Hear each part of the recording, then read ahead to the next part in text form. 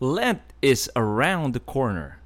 For us Catholics, this is the peak of our faith, the fulfillment of the new covenant.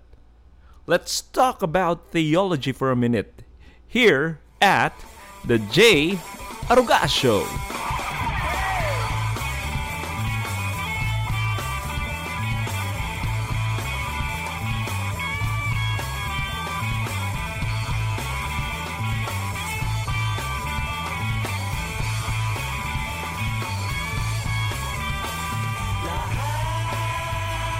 Kumusta? Kumusta? Wala akong balita sa outside world these days. Hindi dahil nakatira ako sa loob ng kuweba, pero i-explain ko mamaya sa episode. Minsan, ang mga balita na didinig ko na lang sa mga kasama ko sa office, like yung latest kay Duterte. Ito lang yung napansin ko kay Duterte. Hindi may pagkakaila na idol niya talaga si Marcos. Bakit? Bakit kamo?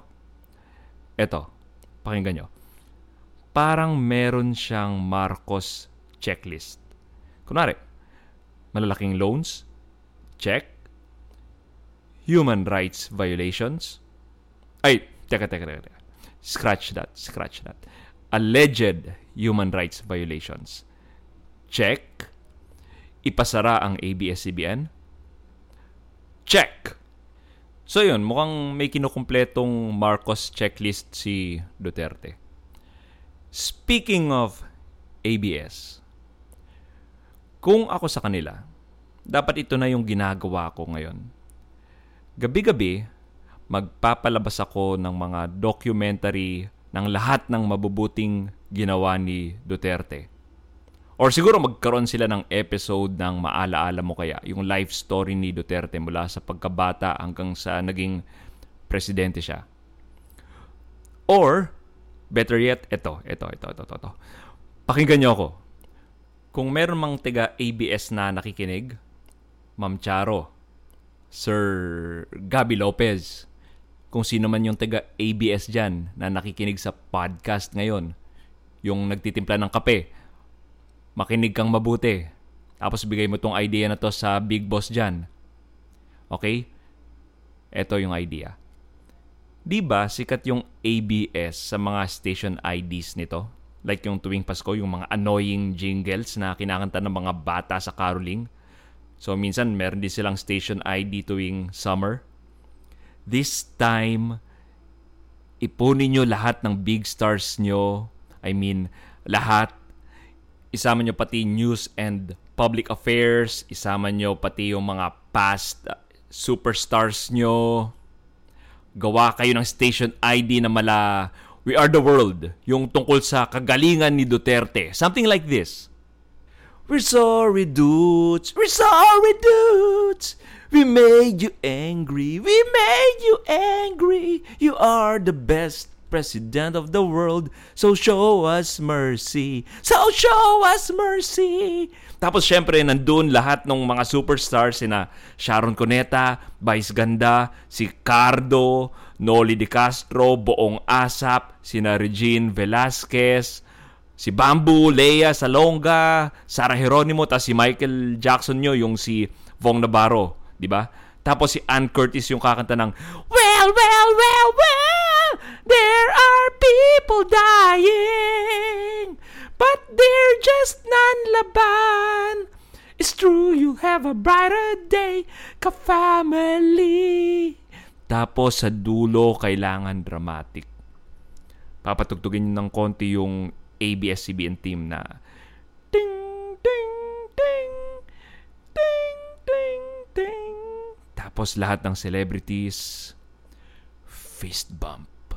So naka-fist bump ako ngayon. Hindi nyo lang nakikita. Diba? Galing, no? Oh, ha? Okay, so start na kayo ng production. Start na, ha? Ano pa hinihintay nyo? You're welcome. You're welcome, ABS. Wala naman akong hinihiling na kapalit o bayad sa idea na ito. Simpleng tao lang naman ako. Yung gusto ko lang tumulong. Well, siguro hindi naman siguro big deal ito. Siguro at the minimum, yung i-advertise nyo lang ng konti yung The J. Aruga Show sa network nyo. So, maliit na bagay na yun. Kahit yung mahapyaw lang ni Cardo, yung mabanggit niya sa Ang Probinsyano. Ano? Kaya pala ang bobobo nyo kasi hindi kayo nakikinig sa The J. Aruga Show? So, ganun lang. Yun lang. Simpleng tao lang ako. Gawin nyo na. Produce nyo na. You're welcome. ABS. Alright. Okay. On to the topic. For the past few episodes, we've been talking on tips either sa career, sa love.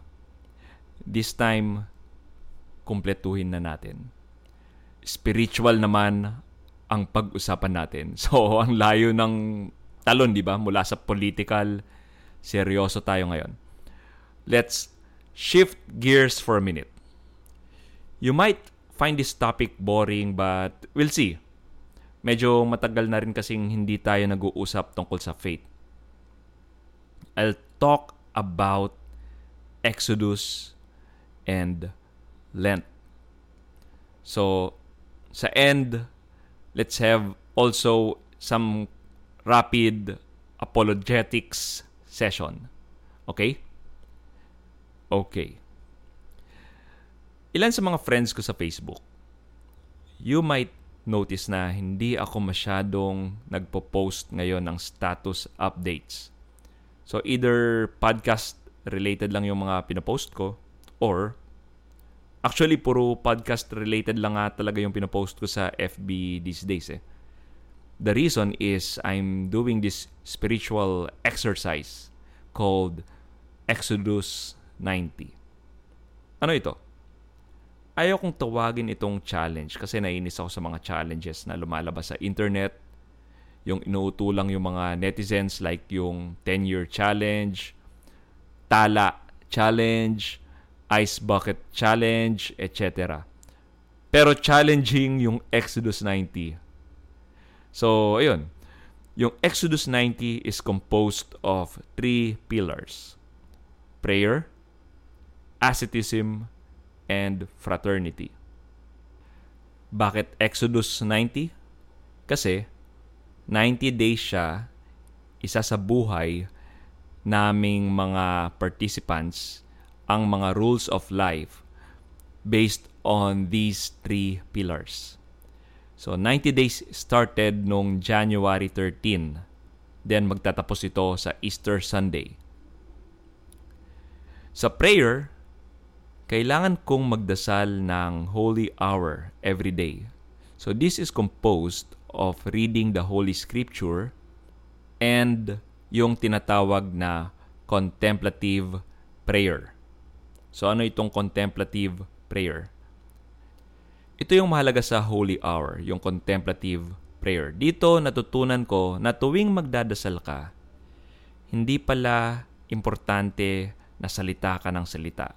Na parang, Lord, thank you sa ganito, sa ganyan. We praise you, bigyan mo kami ng ganito, ganyan. Natutunan ko na pwede ka pala magdasal na konting words lang yung ginagamit mo. At may mahabang pause para makinig sa kung anong isasagot ni Lord. Pero, sumasagot nga ba si Lord? For me, sa experience ko, it is in a form of an idea. Now, baka sabihin ng mga atheist friends natin na, ikaw lang naman yung nakaisip ng idea na yan eh. Well, depende. Ang mga aso ba ay nakakaisip ng idea? Throughout the years, ang akala natin kapag sinabi na we are in the image and likeness of God, literal na ganito ang itsura ni God. Ang totoo niyan ay napaka-profound na philosophy ang pagiging image and likeness of God. Dahil tayong mga tao lang ang may ability na mag-reason at tayo lang ang rational sa lahat ng creatures. Kaya minsan mapapahanga ka sa Genesis dahil sabihin na nating mga cavemen o goat herders ang nagsulat nito, pero ang daming philosophy sa aklat na yon. Sa totoo lang, walang ibang belief system ang kayang mag-explain bakit each human being has dignity. A dignity that we should respect. Yung concept lang ng pagkakaroon natin ng image and likeness of God ang belief system na nakakapag-explain dito sa dignity na ito. No secular philosopher has come up with a good alternative. Kaya nga ang Constitution ng Amerika is based on God-given inalienable rights ng bawat tao doon. Parang dapat self-evident yung rights na ito. Pero kung hindi tayo in the image and likeness of God, may same rights lang tayo as yung baboy na kinakatay natin. Ngayon, balik tayo sa idea. Tuwing may idea tayo na good, we are exercising being in the image and likeness of God. Siyempre, kung may idea naman tayo na masama, malamang sa demonyo galing yon. Kasi God is synonymous to goodness. Yun yung paniniwala namin eh. God is goodness. And to be good is connecting to God, which is goodness. And having good ideas, yung idea na gumawa ng mabuti, it means na kumonect tayo kay God. So, yun yung paniniwala namin. Okay, balik tayo sa Exodus 90. Sa prayer, kailangan ko rin mag-examine, meaning i-analyze ko yung sarili ko at the end of the day. Magpasalamat sa graces na bigay ni God at siyasatin kung may nagawa ba akong kasalanan. So kung tingin mo madali yun, ito naman yung rules on asceticism. Number 1, take short, cold showers. Number 2, practice regular, intense exercise. Number 3, get a full night's sleep. At least 7 hours is recommended. Next, abstain from alcohol. Next, abstain from desserts and sweets. Then, abstain from eating between meals. Then, abstain from soda or sweet drinks. Ang pwede lang, white milk, black coffee, and tea. Abstain from TV, movies, or televised sports. Abstain from video games. So, dito ko nahihirapan kasi mahilig ako sa PS4. Then, abstain from non-essential material purchases. So, dito din, kasi mahilig ako sa comics. So, naghihintay ako ng matagal bago makabili ako ng next issues ng comic books na sinusubaybayan ko. Next, only listen to music that lifts the soul to God. Then, only use the computer for work, school, or essential tasks like paying bills. Next, only use mobile devices for essential communications. Cut out non-essential texting, apps, and internet use. Next, take Wednesdays and Fridays as days of fasting. Abstain from meat and only eat one full meal. So, kung babasahin nyo, mukhang madali lang sa umpisa, pero kung nasanay ka na, let's say sa internet, ang hirap palipasin ang isang araw nang hindi ka titingin sa internet. At this point, wala nga akong balita na sa nangyayari sa mundo. Kinukuha ko lang sa either kay Mrs. o sa mga kaibigan ko. Tinatanong ko kung sino ba nanalo sa Oscar. So, hindi ko lang, baka nandadaya na ako. Ginagamit ko sila sa pang-search. Pero, yun. Kaya nga, ang mga topics ko sa podcast since January, walang current events. Puro mga topics na general. So, yung tipong anytime pwede nyo pakinggan. Dito humirap yung exodus sa mga disciplines na ito. Kaya may third pillar ito, which is yung fraternity. Bale, hindi ito yung fraternity na naghahampasan kayo ng paddle sa binte. So, walang hazing dito ha. So, wag nyo kaming isumbong sa pulis. So, walang hazing na nangyayari sa frat namin. Pero, ito yung, kung hindi sa fraternity, mahirapan ako sa Exodus 90. Baka nag-give up na ako a few weeks pa lang.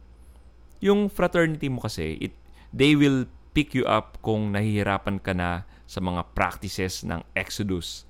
And believe me, maraming beses na akong muntikan na mag-give up. accountability partners kami ng bawat isa.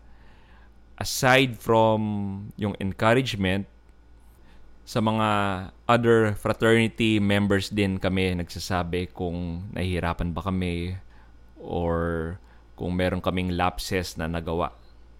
So, yun, accountability partners. Minsan dadating sa point na magiging too hard ka on yourself. Yung tipong, napatingin ako sa internet. Ox lang yan. Sabihin mo lang dun sa ibang members ng frat. Kailangan maging honest ka. Know na kung hard ka on yourself, si God, mas compassionate siya kaysa sa iyo. Ngayon, bakit ko na-bring up itong Exodus 90? Well, ayaw ko naman talaga kasing pag-usapan yung sarili ko. Pero in the next week or so, papasok na tayo sa practice ng Lent. And kaya ko lang naman na-bring up ang Exodus 90 ay dahil sa good things na naidulot nito sa akin. At tingin ko, ang closest thing dito ay ang pag-practice ng mga abstinence, prayer, and charity sa Lent. Ngayon, bakit ba natin kailangan mag-abstain? Hindi pa ba sapat yung sacrifice ni Christ para sa atin? Well, sa Bible naman, nababanggit naman yung fasting. Nagpa-fast sila kahit sa New Testament. Kahit yung after mag-rise ulit si Christ, maraming beses nag-fast yung apostles sa Acts of the Apostles. Sa totoo lang, kaya matindi ang paniniwala ko sa Catholicism dahil tingin ko, ito ang religion na nakagets ng salitang idolatry na tama. Maaaring sabihin nyo, hep, mali nga yung pagkakaintindi nyo sa idolatry Pandami kayong mga rebulto. Sige, sabihin natin idolatry ang rebulto. Okay. Ngayon, kunwari wala ka ng rebulto sa bahay, ano na? Diba? Tingin ko tila napaka-senseless na commandment ito ni God kung ganito lang kadali sundin yung pagtanggal ng rebulto sa buhay natin. Ibig sabihin, pag tinanggal na ba natin yung rebulto, wala na tayong any idolatry? Tingin ko nakuha ng Catholicism ng tama ang word na idolatry dahil practically ang dami nating idols sa buhay. Hindi natin alam, sobrang nahuhook na tayo dito. Ilang beses na ba nangyari sa iyo sa trabaho?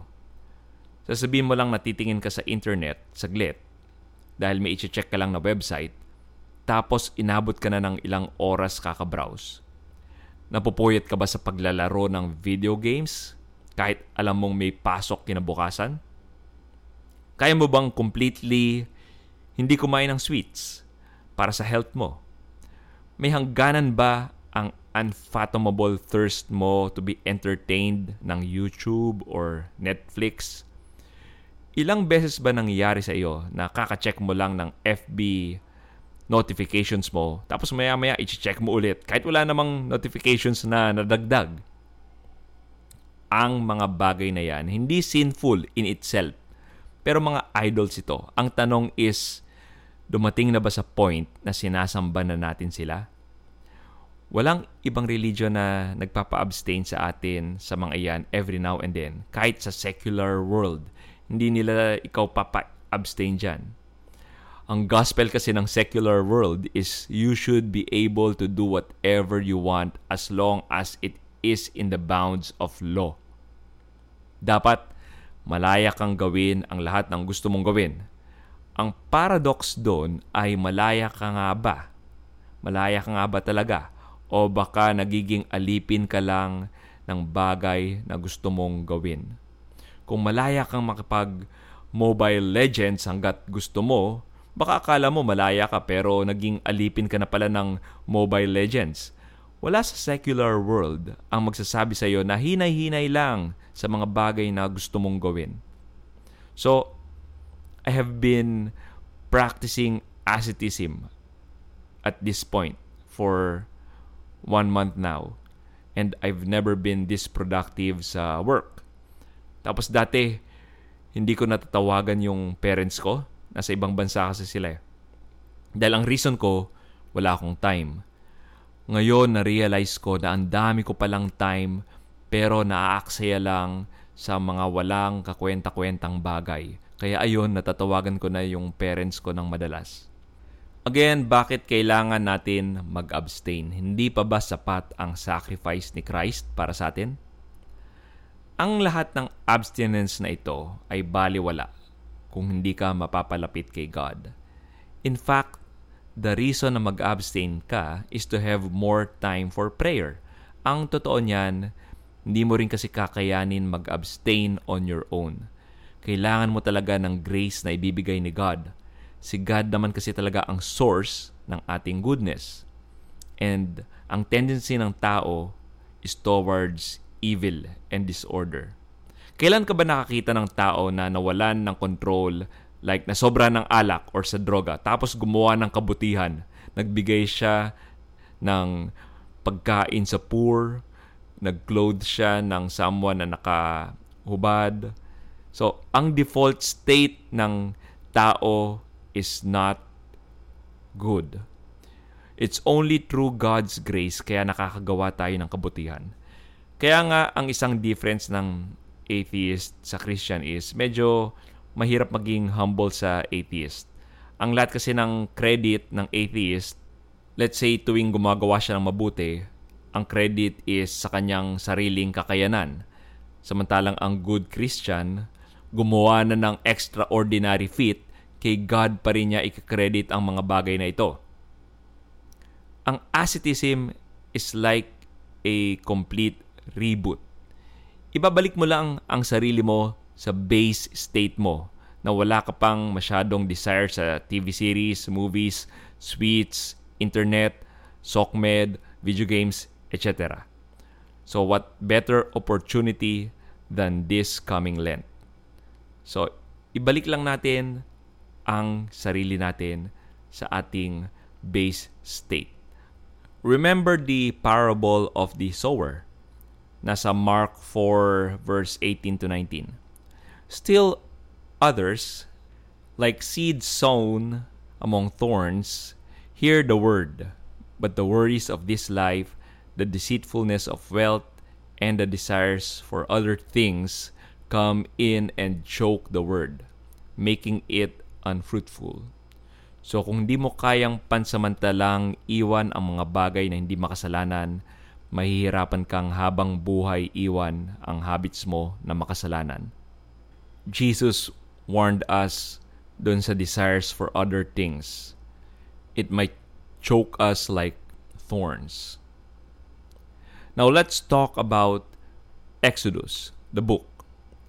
Ang story ng Exodus is a profound one. Dito mo makikita ang sinasabi ni Saint Augustine na the New Testament is concealed in the Old, while the Old is revealed in the New.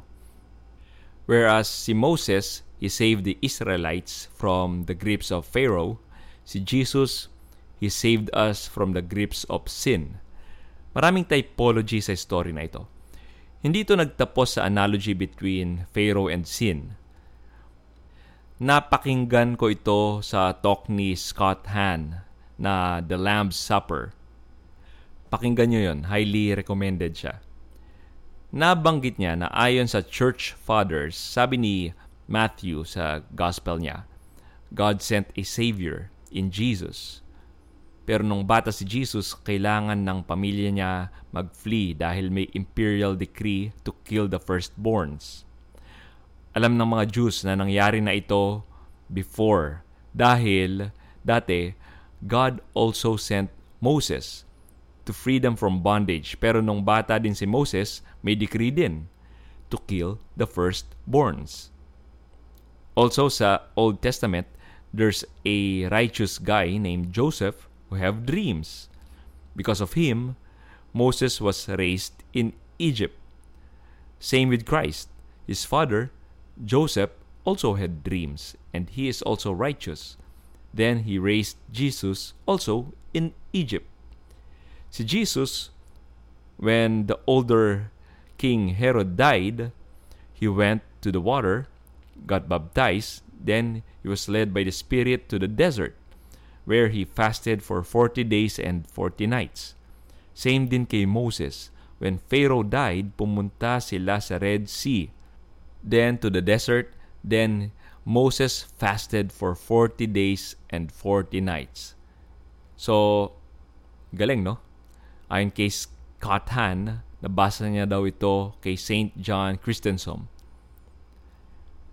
Alam niyo ba na ang test kay Jesus are the same test na ginawa sa Israel? Bawat sagot ni Jesus came from Deuteronomy 6 to 8. Man doesn't live by bread alone. Worship the Lord alone and don't put the Lord your God to the test. Where Jesus have passed, Israel failed. After fasting, Moses received the law and he gave it to Israel. Saan? On a mountain, sa Mount Sinai. Si Jesus, after fasting, he received the law of the new covenant and he gave it to the people. Also, on a mountain. So, it was called the Sermon of the Mount. Moses, nung napagod siya, he chose 12 assistants. Jesus, after giving the sermon, he chose 12 apostles. Moses chose 72 elders to assist him in governing Israel. Jesus also appointed 72 disciples. One day, si Moses, he went to the mountain. Then, he's accompanied by 3 of his friends. Then from there, what happened? He transfigured. He was glowing. Si Jesus, nung napagod siya, he went to the mountain as well. He was accompanied by 3 of his friends. He was also transfigured and suddenly nag-appear si Moses and Elijah.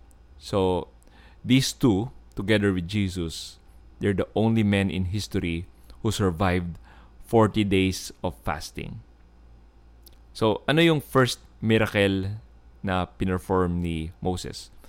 He turned water into blood. What was the first miracle na pinerform ni Jesus? He turned water into wine. So, yung water na ito, it's in the stone jars. So, same term used in Exodus, yung stone jars. Now, baka sabihin mo, si Moses, he turned water to blood.